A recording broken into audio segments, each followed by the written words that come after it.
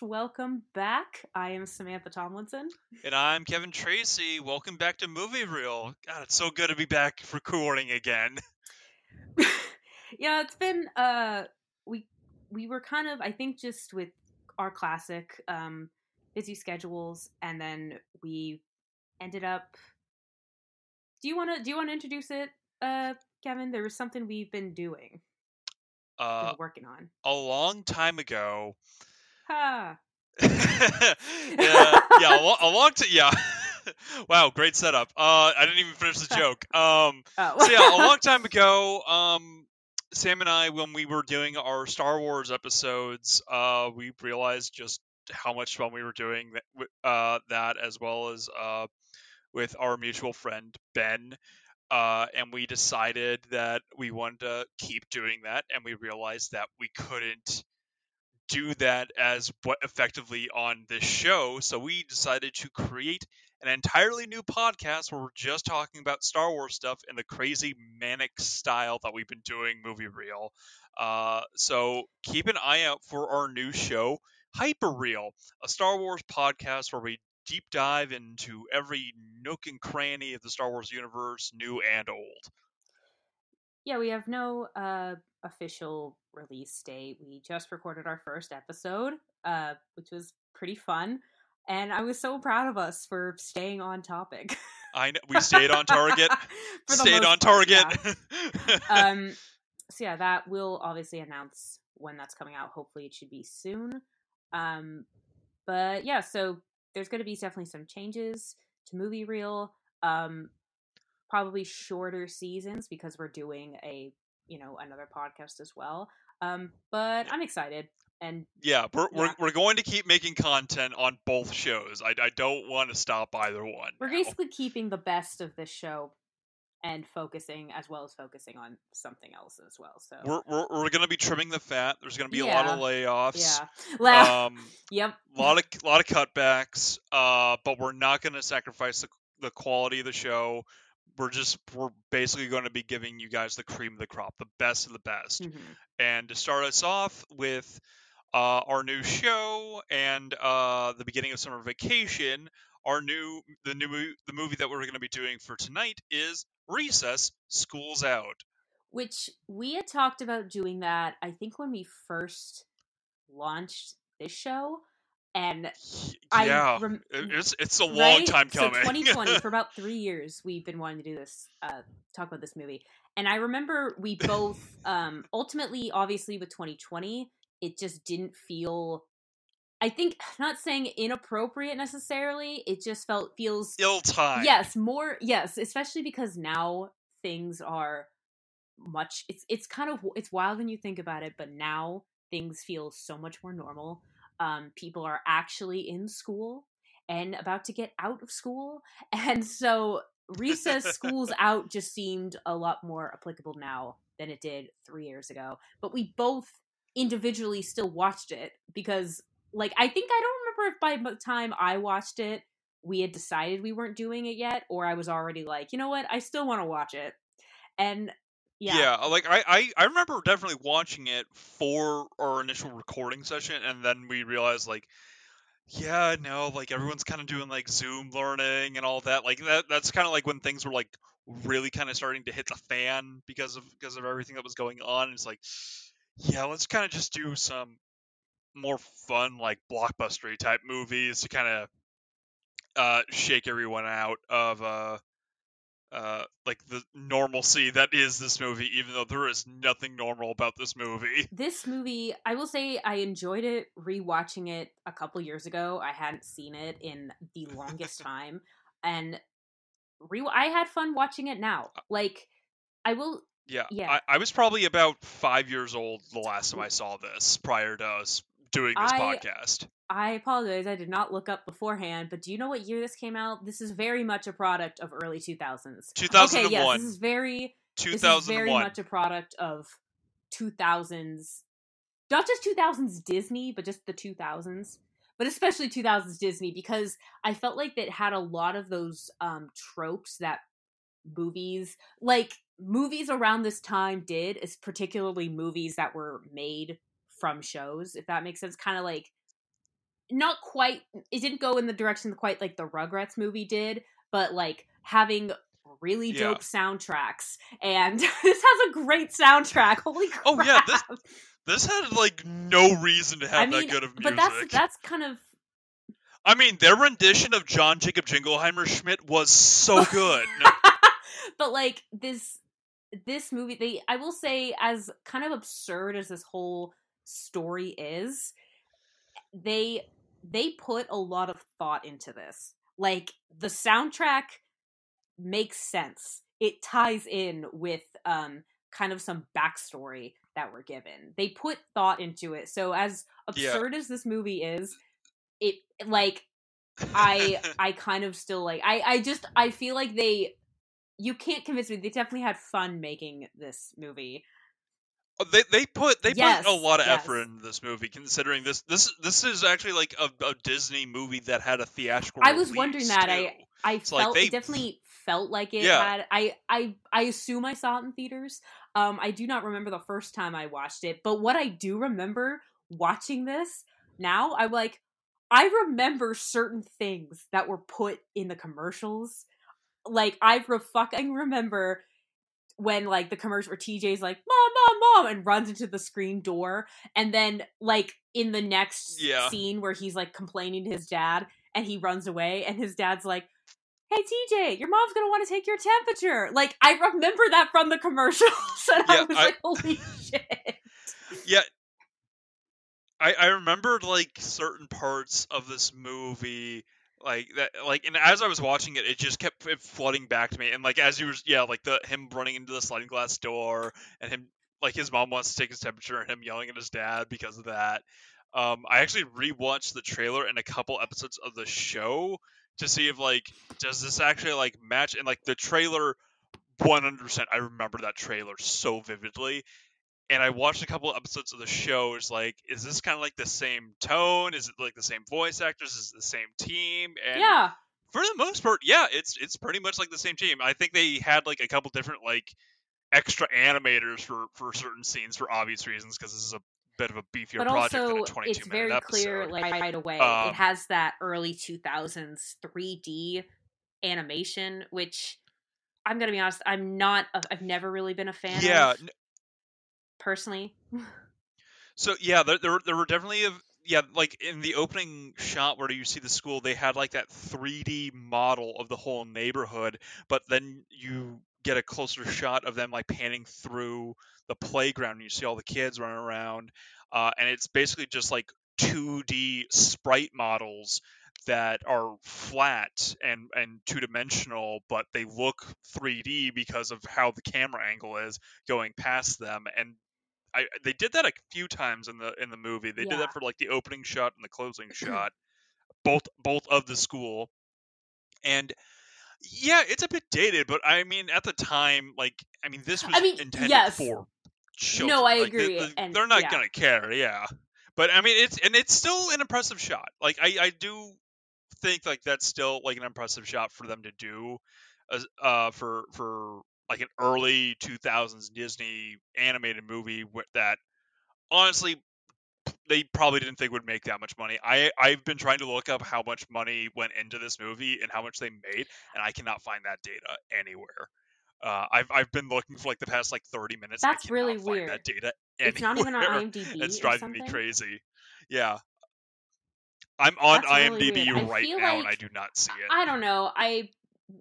Part of me I feel like it probably did fine, realistically. Like, but yeah. But I vaguely remember. Do you remember when we were in college and we with Aaron Silva, who's been on the show a couple of times, we watched the Rugrats movie, and Yep. somebody made the point.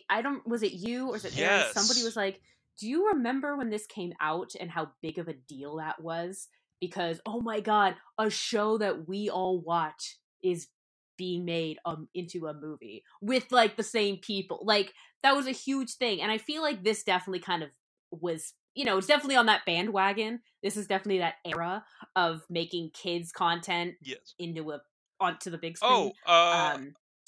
Yeah, yeah. yeah. Also, sorry to Oh interrupt, boy, but what was it? holy shit! I found the budget. Okay, guess. Just give me a shot in the dark. What do you think this budget was, Oh god, I'm scared. and how much do you think it made? I think it at least made a profit. Uh oh no. Okay. Technically, Did they yes, it break made a just break? profit. No, breaking even is not making a profit. No, Okay.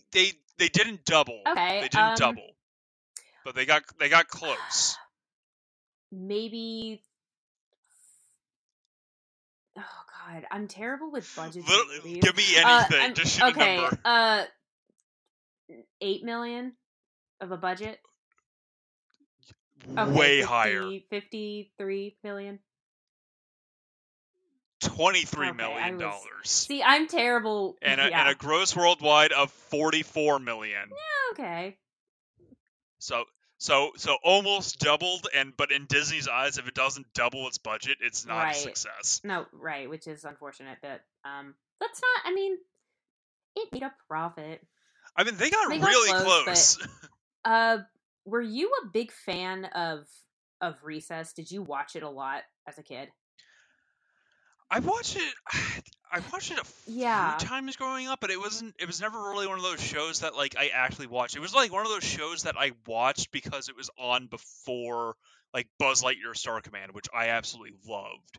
Or like it was on before like some other show that I wanted to watch more than this, and it was just kind of like, okay, I like this, but it wasn't like a show that I went out of my way to go and watch. Yes, that's but kind I of still how I enjoyed feel. it. Like I've like it's funny. I've enjoyed it for sure as a kid. I think I agree. It was like I'm watching Disney Channel and it's on.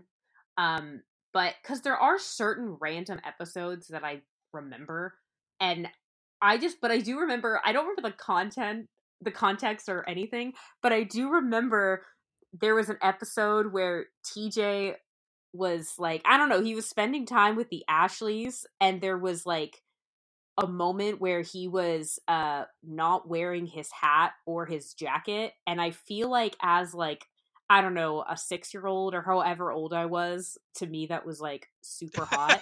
I vaguely remember that, but like your childhood crush awakening right there. You know what? Okay. Maybe, but like, which I don't even think I watched it enough to like for my childhood self to have a crush on him. But whatever. But there are certain episodes I remember. Definitely remembered like the characters and like there. If anything, I was like, oh yeah, this person. Oh yeah, okay. But like, yeah, I agree. It wasn't a show I watched like every single episode. Yeah. There was plenty I didn't see, but I remember seeing this. I don't remember when. I know I saw this movie probably right when it came out. Like I knew enough of who these people are that it wasn't like I was lost. Yeah, so, So I rewatched this movie last night, and it was really funny because during the pandemic, I got really bored and I was running out of things to watch, so I had the brilliant idea to binge watch all of South Park because we had HBO Max and that was on there. So I binge watched all of that. And when I watched this last night, I couldn't help but make comparisons from this to South Park. This was just a rated G version of South Park. And it was just so funny to me because like I'm watching this, it's like this plays out exactly like an episode of South Park, like verbatim, just like weird authority figures that the children are like aware of, and like everyone else is like every adult is like completely oblivious to whatever like stupid, like overly convoluted mad scientist dream that's going on in like broad daylight with like a satellite dish Oh coming out my of the god. school. It's like this is a fucking episode of South Park just toned down for children. Which, I mean, I assume super toned down, because the more that I think about it, like, this movie didn't have, it had a lot of kid humor, or very like Well, it was rated neutral G. humor. Yeah. No, I know, duh, but like it didn't have, I mean, like, there weren't any, you know how like a lot of animated movies even nowadays, they have like a joke for the adults, and not necessarily uh like, oh, there's like a, it's like a double entendre and there's like Oh a yeah. sexual joke in it. Not even like that, but just like, this is a joke that only like as an adult, like, you would only understand as an adult. And I feel like this didn't even, it was, there were jokes that I genuinely thought were funny, but they weren't like, they were definitely like very neutral. They were very child appropriate. They weren't anything Yeah. that was like I meant feel for like an adult as opposed to being too juvenile, if that yeah, makes I sense. feel like the only time that they had some like even like like scenes that like could have been like, or like jokes that could have been like even mildly like above the pay grade of a child was when they hit the flashback in the 70s, and it's like, Oh oh yeah, yeah. and he's like chilling on a beanbag chair. It's like, oh man, quick session, like this is an awesome session, like are they gonna like make like a pot smoking joke? Like I was waiting for some like like joke on like, oh man, free love, or like something that like no child would understand, but like all the parents are like, did he just make a pot reference, or did he just make like a yeah, like I was so expecting something like that to happen, and like I was like listening so intently during that entire scene. It's like, oh yeah, they're definitely gonna make like some like weird off the cuff joke that would make sense for this scene in this time period that a child wouldn't understand.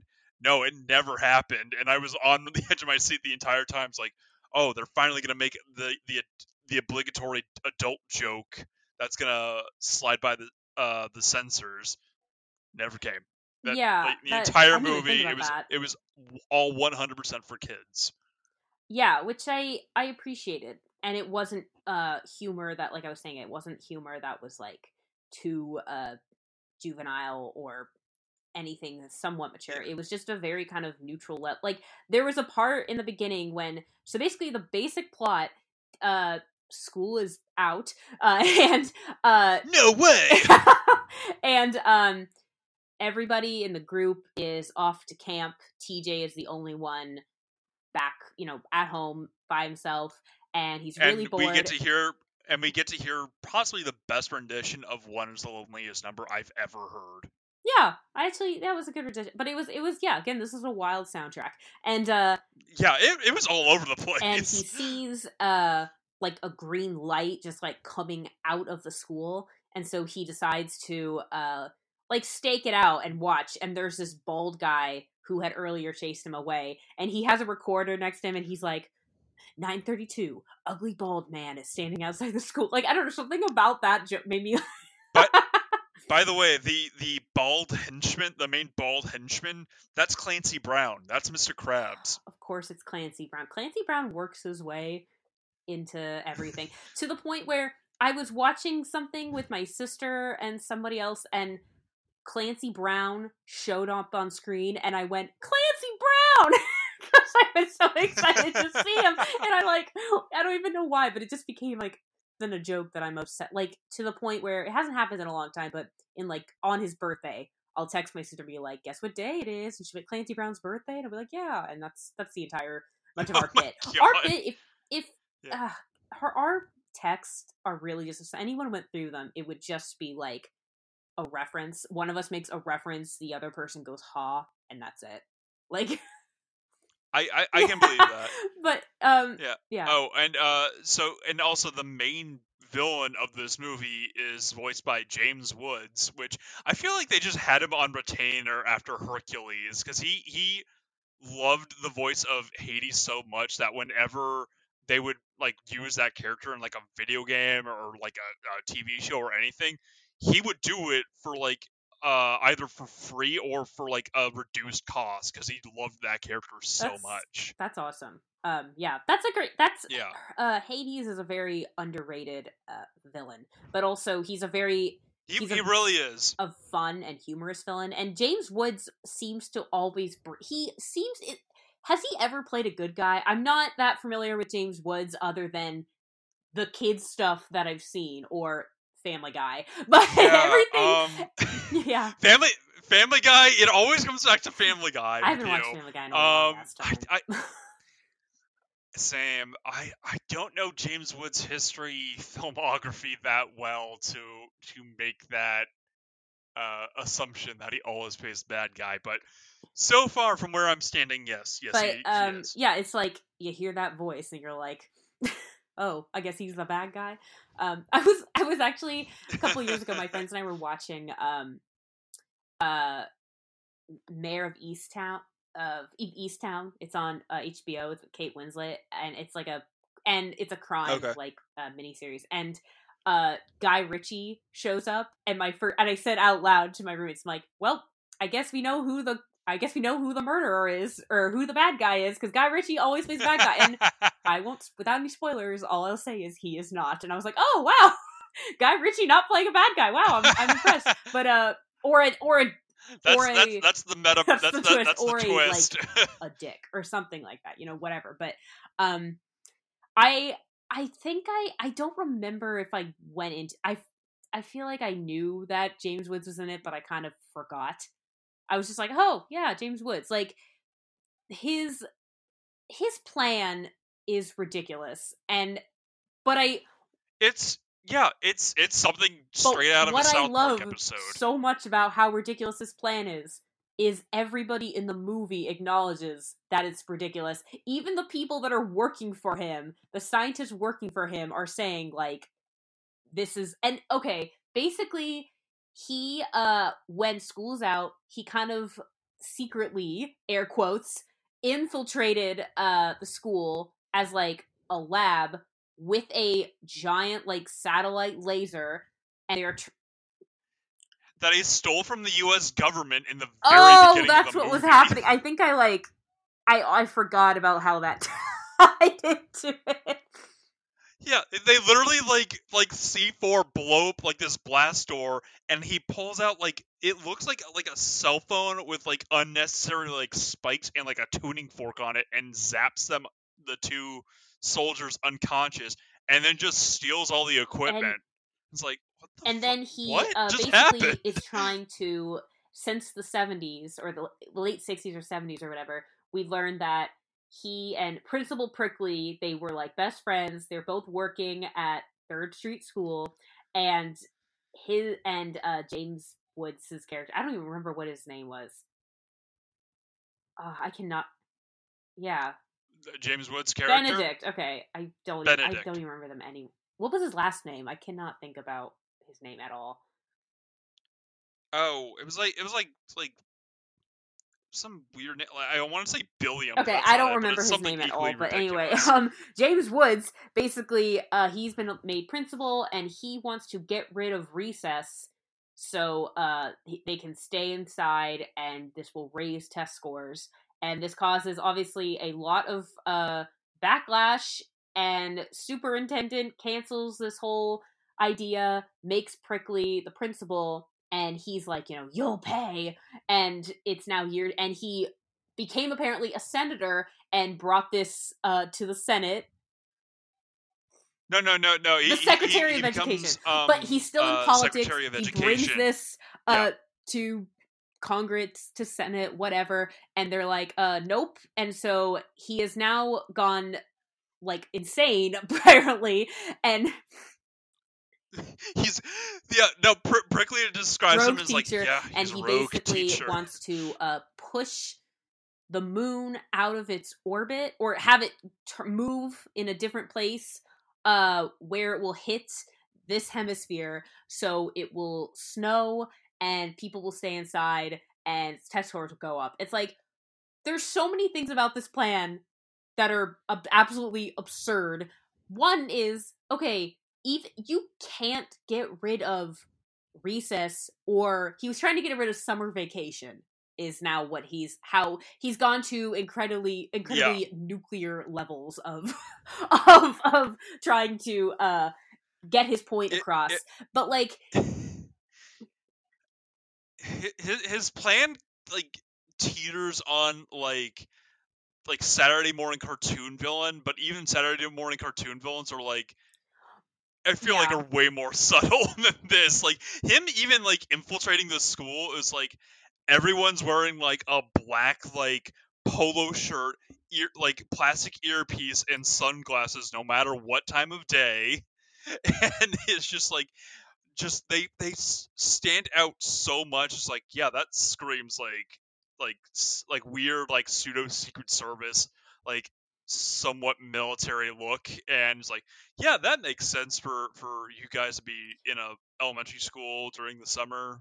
Like it made no sense for them to show up as indiscreetly as they did and then not expect like, why are people like investigating it? We've been so subtle. It's like, no, you haven't. You have armed guards posted outside of an abandoned school during summer. This school is in a neighborhood. There are houses across the street. Is every single person, aside from the few people we know for a fact are still in town, gone? Because it's like, what? So nobody's seen these green lights come out of the school. Nobody's hearing the sounds that it probably takes. Yeah, nobody did he have to. So there's like when we first see the satellite coming out of the school, we see it like raise up. We see the roof come down, and then the satellite raise out of the school, which means there had to have been some construction going on. And it would have had to have been like a few weeks, if not a month. Like that would have taken all summer just to pull that off construction wise. But I love how everyone's like, this plan is ridiculous, but also it's like, you can't convince me, dude, that there's not studies that show that kids need breaks and they are more refreshed or are more likely to absorb information if they have like a break in between classes. Like I'm sure there's studies with that. I'm so glad you brought that up, because you looked this up. That is literally a premise of one of the episodes of Recess. In the episode of Recess, I don't know if it's the same character, but they get rid of recess and all the kids are in school from the morning bell to the ending bell. They are in class the entire time, and while they are there, like the teacher has literally gone over their entire year's worth of material, and they still have a few days left, and they keep going in review. But every day they have some like weird, crazy, like government state sanctioned, like standardized test that they have to do. And as they're going through it, they peak like pretty early on, and it's like, see, it's working. It's totally working. Like their test scores have improved 40%. But as they keep doing this, like the kids are just getting like so like bummed out and no energy that their test scores just start to flatline, and they are starting to panic. It's like, okay, I propose this new radical idea. Since we got rid of recess, let's introduce them to something called Recus. And it's literally just recess, but they like, it's like an anagram for like recreational exercise, and it's like a whole thing. And they finally get the kids out, and it's like, oh man, I missed this. And they go on like nothing happened. It's that doesn't. So I have no idea if that was like a prelude to the movie or not, but I watched that. It's like, this is wild. That makes me think of, I haven't seen it, but my sister and her boyfriend saw the Bob's Burgers movie in theaters, and apparently the movie has a very similar, other than like, you know, there's more backstory and all these things. Apparently the plot or the story is very similar to like a 2-part or episode like that already happened. So it's like, like, you're running out of ideas. Like, okay, like this works for a summer blockbuster for kids, because this is ridiculous. It's got that like it's a perfect amount of absurdity that, yes, this definitely held my attention as a kid. And but like I just kind of love, literally, as the movie goes on, there's literally like when everybody comes together to save summer vacation, and the teachers are all fighting. The children. Yeah, the children unionize. It's great. But it breaks me. Because I forget again. Like, I didn't watch Recess religiously as a kid, and so I always just like never quite understood. Like, which I understand the plot of Recess. The fact that there is like this hierarchy, that there is like a whole society going on, which is partly the description of the show on Disney Plus, like of outside of school, outside of the classroom. And so there's like the king of the playground, King Bob. Yes, King Bob. So you know me. I've seen like every episode of every show that was a kid's show in the early 2000s. So like I remember like a good chunk of like the characters and like some of the plot, even though I haven't seen some of these in years. It's like watching this like definitely flooded back some memories. And yeah, no, like they definitely have like this like weird like simplistic hierarchy, and like they even have a monarchy. They have a bartering system. They had an entire episode where they had like an entire economy, flooded that economy, tanked it, and then replaced it with a new form of currency. That does not surprise me. Like that was actually a really fun episode. They were like trading like some like trading cards as like a form of currency, and TJ just like amassed so much of it that no one else could pay anything with it. So they just introduced a new form of currency that made the old one completely obsolete. So he went from being like the richest person on the playground to the poorest because he only had the old cards. Oh my god. If that doesn't just describe what cryptocurrency is, I don't know what it is. But this movie actually kind of reminds me a little bit of the Hey Arnold movie, where I remember watching it in high school with some friends, and Hey Arnold was another show. Like, actually, I watched Hey Arnold more than Recess, I think, but there were plenty there were plenty of characters I forgot all about. But like, it was kind of that like, oh, they're still doing their same. Everyone's still doing their same roles, and hijinks, and I will agree that this is very similar to the Hey Arnold movie, but I feel like the Hey Arnold movie was way more grounded in reality than this movie was. I'm not arguing that. And also, like I just remember like that movie getting like way more intense than it should have. It's like, oh yeah, like Helga's dad just getting the shit kicked out of him. Like he has like a black eye for like the rest of the movie, and he's like gets knocked out with like a broken like freezer lid, and like just fully gets like his ass kicked. And there's like a car chase. There's a bomb going off. They blow up a building. Holy crap! Yeah, but, Arnold almost dies like 3 times in the movie. Good stuff. Yeah, there's not. Yes, considering the plot, there's not a lot of almost deaths in this movie. But there's something we have to talk about. The characters and the core. So like the group. So we have TJ, Vince, Gretchen, Mikey, Spinelli, and is Gus? Is that his name? Gus. Yes. But I didn't realize. I was looking up the cast, and yeah, because I wanted to see. It's the same cast, and I didn't know. Do you know who the voice of Gretchen is? Yes, it is Ashley Johnson. Ashley Johnson, who is the original Ellie from Last of Us, which I was like, oh, like I was just like, that's so funny, and she's more commonly known as now for her Critical Role fame with Matt Mercer and all that lovable group of misfits. But I found that so funny because the first thing I think I ever saw her in was she played like a random waitress in Avengers. And then yes, and they completely cut her scenes. Well, because I had heard that she was supposed to be made bigger in like Captain America or whatever, and that never happened. So like whatever, but like I remember when she showed up in Last of Us, and I don't think I knew. I recognized was it Troy Baker?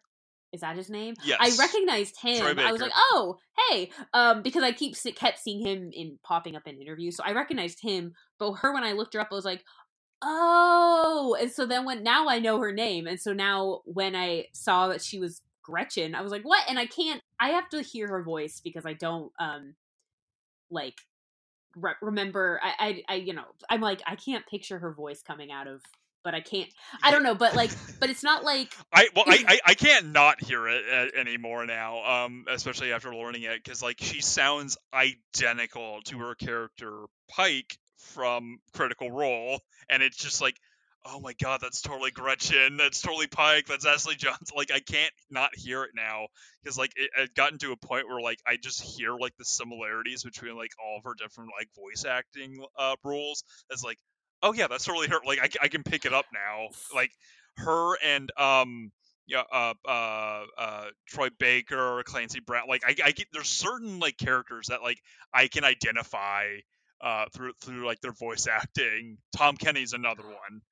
SpongeBob SquarePants. That's funny because yeah. I remember when I showed you Scooby Doo Camp Scare, and Mark Hamill, as he is in a lot of anything where he's anything voice acting, he often plays a bad guy or an antagonist. So I remember I specifically did not tell you, like, I specifically didn't say anything to, or be like, oh, do you know who that is? Or, oh, like, it's Mark Hamill. I didn't say anything because I knew that would be a dead giveaway on who the bad guy was.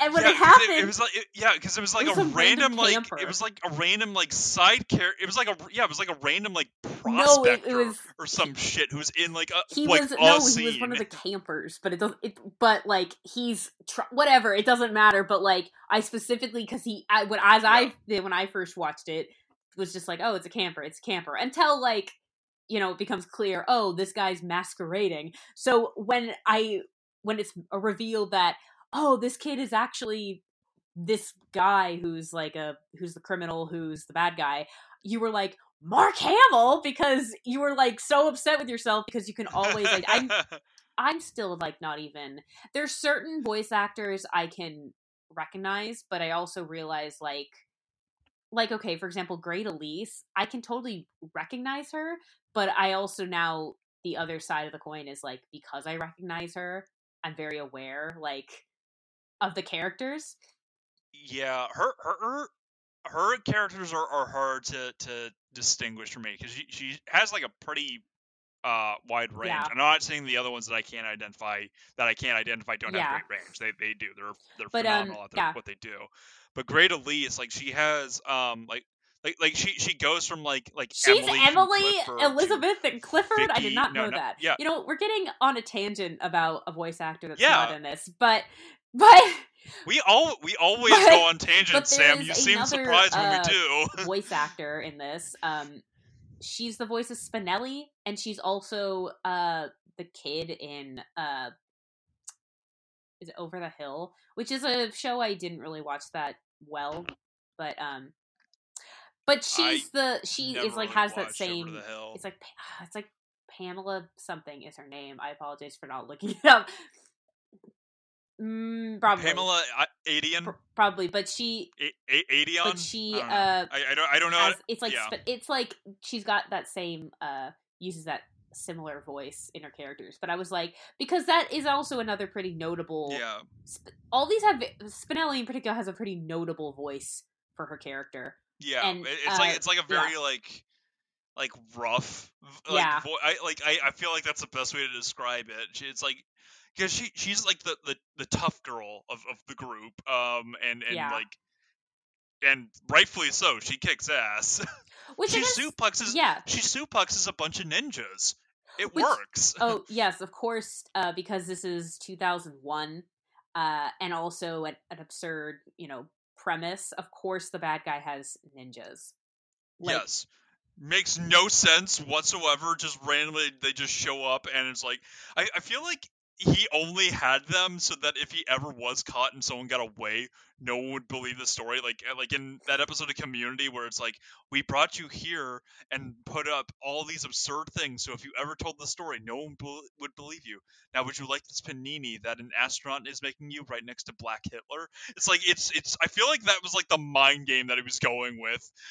I do not remember that episode. I believe that they would make that joke. I just do not remember that. But it was yeah. John Goodman at the AC repair school. Okay. Yeah. But what a wild show we watch. But like so there's a theme going on in this movie that, if anything, I feel like this to me is kind of, I don't want to say a weak point. It's just not, I felt like it wasn't as strong as it could have been, because I didn't really find it that plausible, like in what the characters are thinking of. But there's this kind of running theme between the gang that, so they all, TJ's upset because they're all going off to camp, and they were saying like, well, we can't waste our whole summer, we got to think about our future. And it's like, you're 10. No, you don't.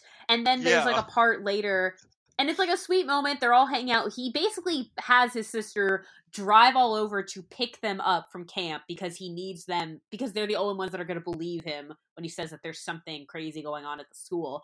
And they're hanging out in the treehouse, and they're like, this is what summer should be.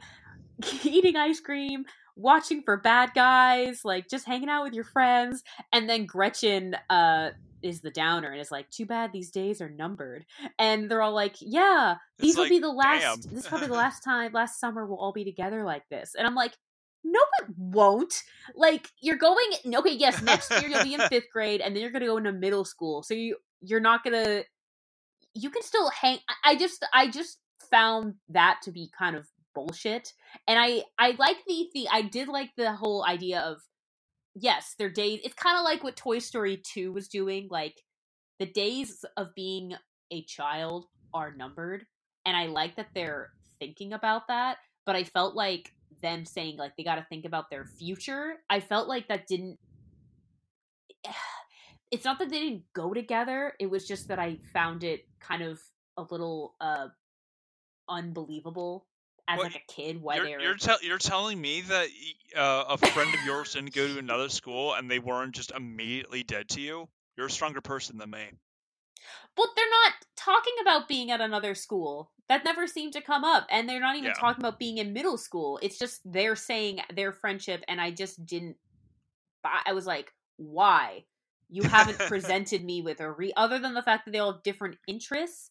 Which also, I love how all of their camps, they have to be picked up at, it's like as at the school. Everyone's going off to camp and all the buses are at the school. So it's like, were these camps, like, did they have brochures through the school? Is this like, are they going to pick other kids up at other schools? And then like when they're at camp, I'm like, are these camps set up just for the summer? Are they there? It's like baseball camp, space camp. I'm like, they seem to be pretty it's all prominent. Weirdly specifics, like camps. Like, oh, I'm going to wrestling camps. Like, what?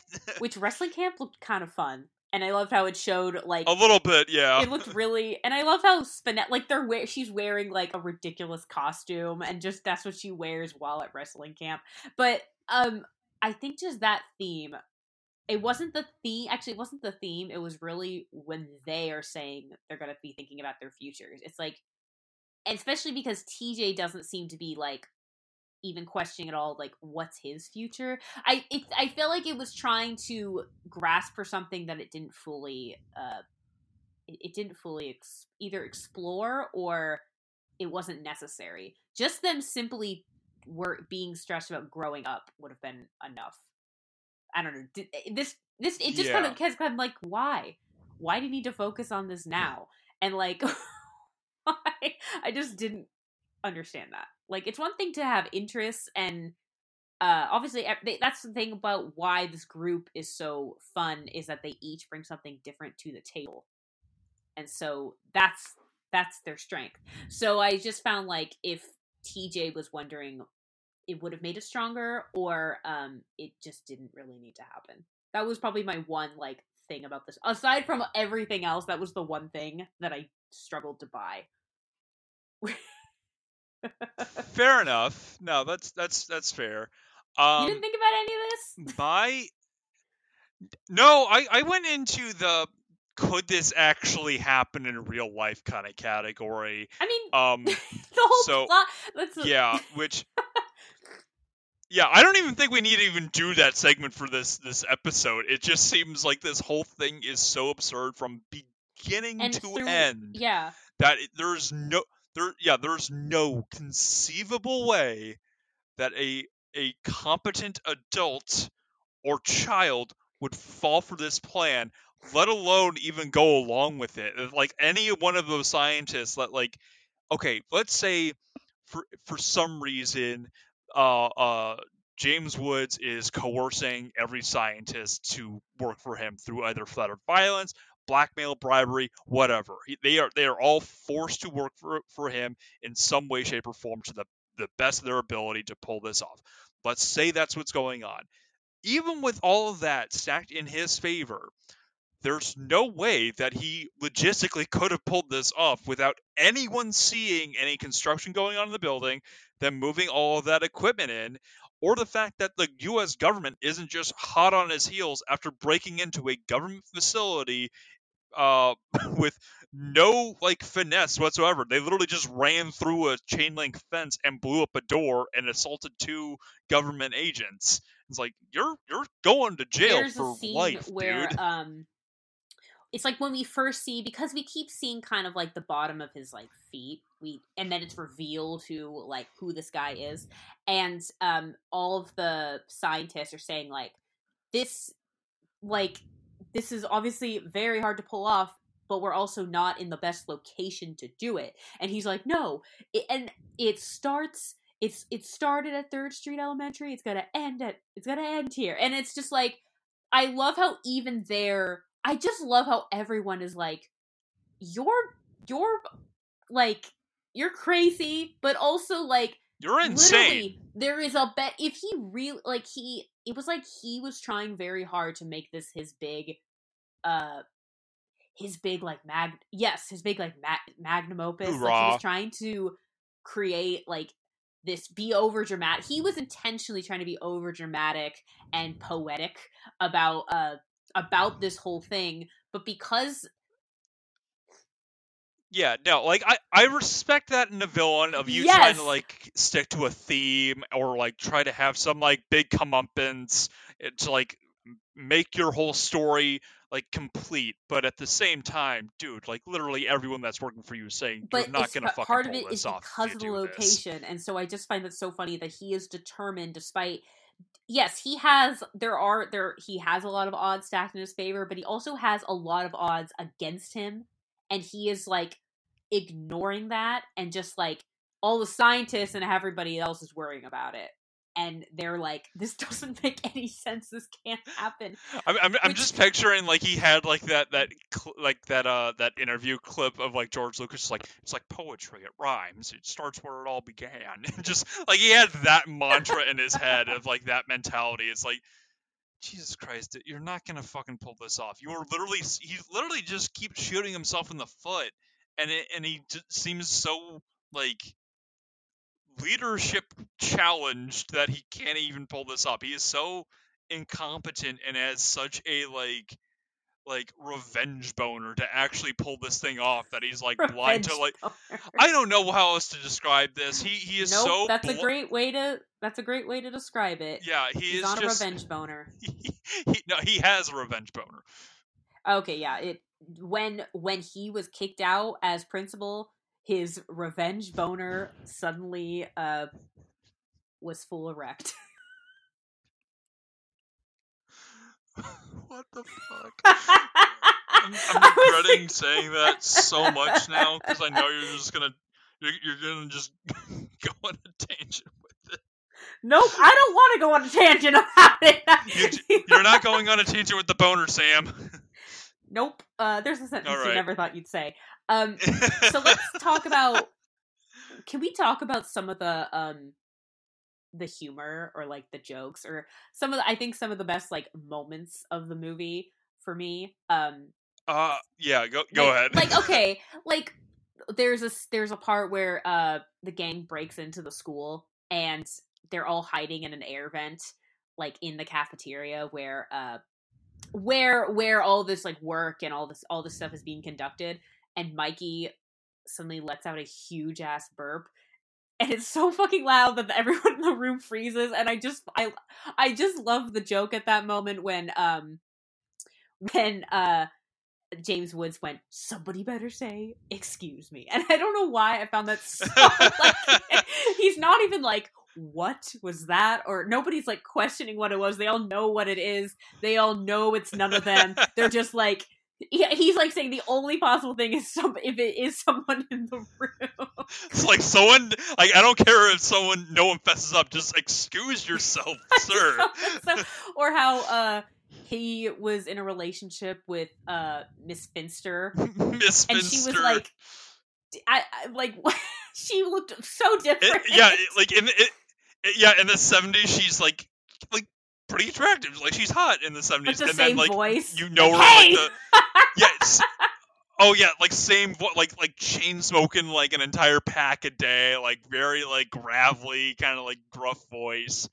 And in the future, she's like, this like she's got to be like in her 60s, like frumpy like old woman who's just like, oh, I hate children, even though she's like very much like definitely doing this because she loves children. She's just like been doing this for so long of like dishing out punishments to like children like TJ, and it's like, oh, you little shit, you're the reason why I don't want to have kids. Like that kind of mentality. Though, that trope, I think, I feel like that trope always has annoyed me because, like, okay, like on iCarly, for example, or like Drake, like mostly was all on like Nick, I would say, and maybe some Disney, of like the teacher that clearly hates kids, and I'm like, so why are you a teacher?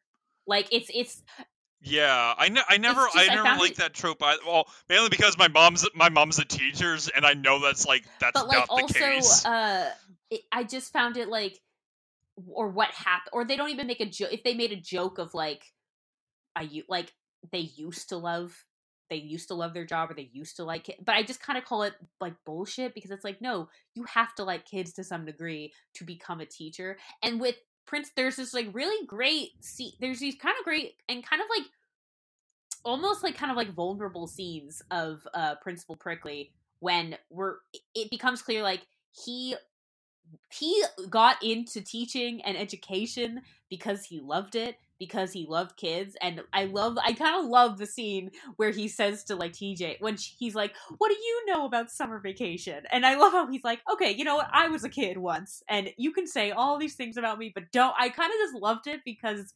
I felt like he made it very clear of like, he and TJ had a great they were a great duo in this. Yeah, they had the best yes.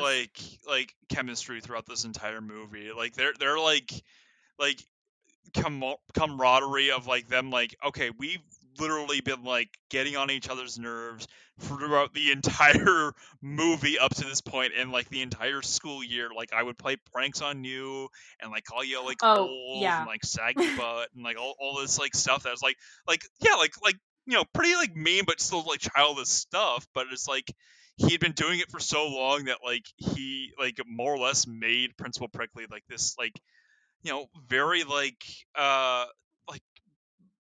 borderline depressed kind of guy, because it's like, you're taking the joy that I love that scene of this job out of he's like, it. why do you hate me? He's like, what are you talking about? Yeah, I have so much respect for you. He's like right in the beginning, he like pretends to be Principal Prickly and is on the like, Gretchen's doing some like weird something. She's doing science, Sam. She's doing science. Science, yes.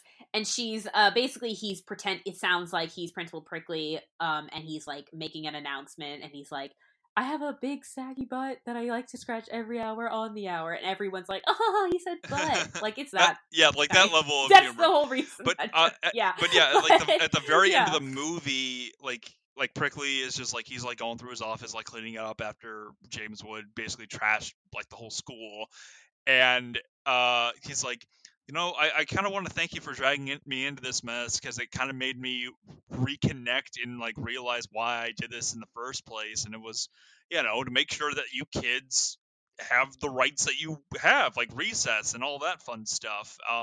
And I really want to thank you for that. And it's a really like kind of touching scene. Yeah, I agree. And I thought this movie, again, having not seen the Recess show in a really long time, I thought that from what I remember, I felt like this did a really nice job of kind of exploring these characters a little bit. Yeah. You know? Like, especially with Principal Prickly, because yeah, they do have this, like, they butt heads all the time, when actually they do have, like, they're both being leaders is their similarity. And having the same goal, obviously it's very easy for them to work together, and it's like fun. It was fun to watch them running around the school. They like fight a couple of like guards and put on their clothes, and it's like, Yeah, okay, which you're I a kind of child, TJ. No one's gonna buy this for a second. I know, but also I just love the fact that like they did like the whole thing of like distracting a couple of guards, and it's like that like trope of like, oh, the guards got knocked out off camera, but it's Yeah, like this is a like in his 50s old man and a 10-year-old child fighting two armed men in probably like their like physical prime, and they win somehow. Like, how did you knock these two out? Like, I yeah. get that like Principal Prickly had the jump on them, but that's probably gonna get like maybe like one, maybe two free punches. And it's like, I guess Principal Prickly's got like a fucking like cannon for an arm, because he pulled that off in like no time at all. And I have to say, like, the climax of this movie is definitely, I mean, it's definitely the best part of the movie. It's what, like, everybody bands together, and because TJ gets, they escape, except TJ. He gets like trapped inside the school, so they basically get their reinforcements, and they come up with these plans. And there's, when they first make it into the school, I love how they do it, because this whole sequence, this sequence shows how smart and creative these kids are, and how stupid these guards are. The fact that, like, not just that they're falling for it, but that they're so easily like, okay, And they're consistently they're falling for it consistently too. falling for it, but like, there's a scene when they get inside, they all split up, and they go down different ways, in order, different like hallways, in order to trap some of these guys. And there's literally Spinelli is run she like runs down a hall, the ninjas are chasing her, and then who's behind her, who's her like little army, the kindergartners, who are, I've never really quite gotten the joke that they're like So like they're just like they're like feral. I get, children. no, I understand that. I've just never understood like how are they, and like there's like literally a part when Mikey sings, and one of them goes, "Big kids sing good," and I'm like, you're in kindergarten, you'd be speaking clear. So I don't understand like why That's like kind of like the be running more joke is that feral. like that was like that's kind of Okay. like the pecking order of the school. And it's like the kindergartners are kind of like Yes. they're like the like this like wild tribe of like feral children that like have like rudimentary like tribal Okay. laws there. And it's like they have like, like Yes, they like actually. face like instead of like Okay. finger painting, they're like face painting like weird like intricate like tattoos basically on their bodies. It's like, okay, yeah, like they're just like they're wild crazy children that like don't know what rules Yeah. are, because they eat paste and other weird children stuff.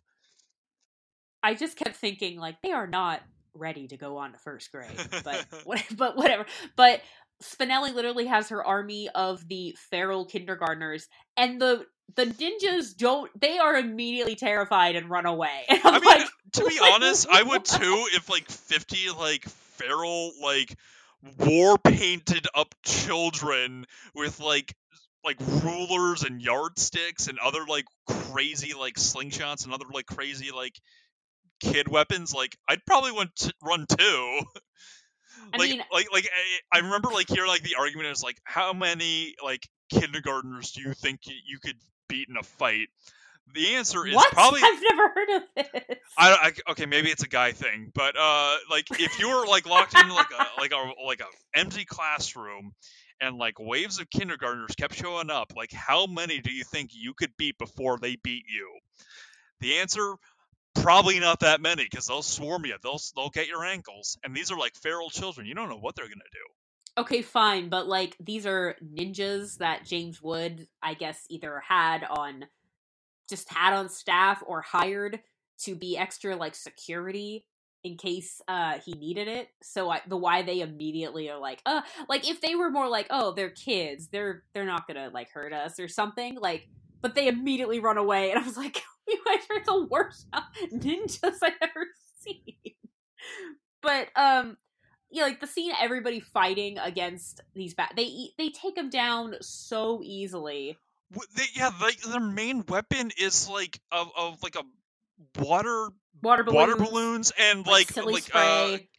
Yeah, silly string and like ketchup and mustard like bottles, like a squeeze bottle. It's like, are you guys fucking kidding me? Like at one point, like TJ's sister and like one of the other kids like sprays like silly string in like the face of one of the scientists. Yeah, and he's like writhing on the floor like he had acid thrown in his face, and they're like both stop, look at each other, look at the cans, and are like, yeah. Like they're confused. Like this shouldn't be working. But and literally it all ends because there's this giant like the brain of the whole operation, and Vince throws a baseball, and I guess I can't imagine he threw hard enough that it caused so much I'm like, what is this glass made of? Yeah, it's basically like he throws the ball. This whole thing's like one of those like, yeah, it's like, you know, like those like plasma like balls that you like has like a coil in it, and you touch the glass and like the lightning like goes to your finger. It's kind of like that, and it's just as soon as he throws a ball and breaks the glass, it's like, well, that's he breaks it. Like it was the that whole easy. Satellite, everything comes crashing down, and I'm like, one, they would all what's in that? They'd all be dead, and I'm also like, there's no way there wasn't somebody that was injured in this process, and then like, you know, movies over. James Woods has been defeated, and it ends like on a nice note. The gang is like, we decided, you know, we're not going to go back to camp, and they all head out, but TJ decides to stop and talk to Principal Prickly, and then he goes and meets with them, and then we get that other 3D outro shot you were talking about while Let the Sun Shine In is playing a very 70s no, like soundtrack. that was a it was like, and that was a really good scene. And then speaking of 70s soundtrack, the movie actually ends with the entire gang dressed in 70s gear and playing a 70s song during the yeah, it's like, it was so random. It made no sense. Like TJ looks like he's like a missing member of the Beatles. Vince looks like he's like Jimi Hendrix. Like, it was so weird and so confusing. I had no idea. I mean, it wasn't that unclear. It was like, just like it was just such a fever dream, like shift change, like out of nowhere. We had like this like really like wholesome like ending, and then immediately goes into like, my green tambourine. Like, what the really fuck quick just happened? Before we get into our big question that we already answered. We already answered. Can we acknowledge that TJ seems to have a really great mom, because she literally at the end says, "What a summer! TJ saved the world," and whatever. I forgot the sister's name is. TJ's sister. TJ's sister made assistant manager at the Floppy Burger. And I'm like, I love how she lumps those two together, because obviously one is much greater, but she is making a point to acknowledge her other daughter's major accomplishment. And I'm just like, what a good mom. But, so yeah, let's just get to the it's like the only contribution of like the parents in this entire movie. I mean nobody believes this plan, which makes total sense, especially like TJ, when he sees that something weird's going on, he goes to the police and they laugh at him. And then the gang goes to the police, they laugh at them, and then Miss Finster goes, and the same thing, to the point where I'm like, okay, I get that they don't buy this, but like, if somebody at the third person who's an adult and not a child, wouldn't you have maybe, I don't know, sent somebody over there to like just do a drive by? Yeah, like, yeah. I'm just like, these are like, it had a lot of those tropes that you totally see in like a kid's movie. Like it needed for a kids movie, it needed to have that like trope of like so like idiocracy level of incompetent like authority figures, and like the cops, like it's like, well, yeah, if like the cops got involved in any way, shape, or form, the movie would be over in like 2 seconds. Because as we said before in the this totally couldn't happen category, yeah, this totally wouldn't happen. Like there would be a nationwide manhunt for James Woods' character for assaulting government facility, assaulting government employees, and stealing government technology. There is like a news outlet we see where they acknowledge like someone, like some like what went missing, kind of a callback, but it's pretty quick. It's just like in the background of TJ. Well, TJ's like, you know, coming to breakfast, and I do love that scene where his mom is like telling his sister like, hey, don't be mean to him, TJ's a little SAD this morning, and he's just like, I can spell, mom. Just so deadpan.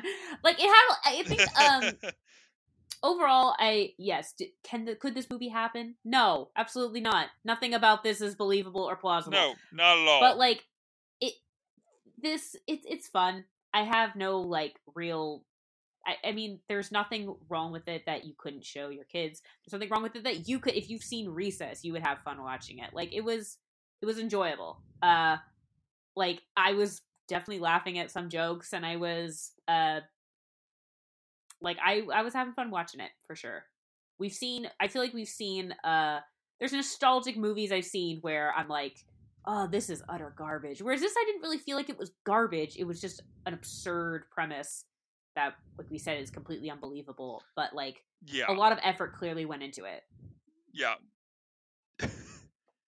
It was a fun kids movie that's like, and it wasn't like a lot of like kids movies today are like bare minimum effort goes into it, and it's just like such dumb like juvenile humor that like it's just scraping the bottom of the barrel that could even be qualified as comedy.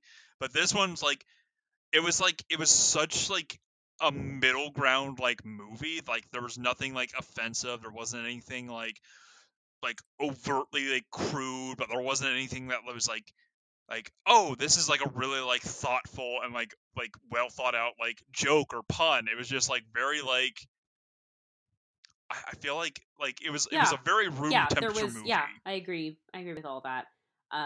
Especially because a lot of like, even Disney, they'd have a joke for the adults, and not necessarily an inappropriate joke. It's just a joke that I can see an adult kind of be like, oh, it's that's like, funny. hey, for the parents that got stuck watching this movie with their kids, like, this is for you, kind of thing.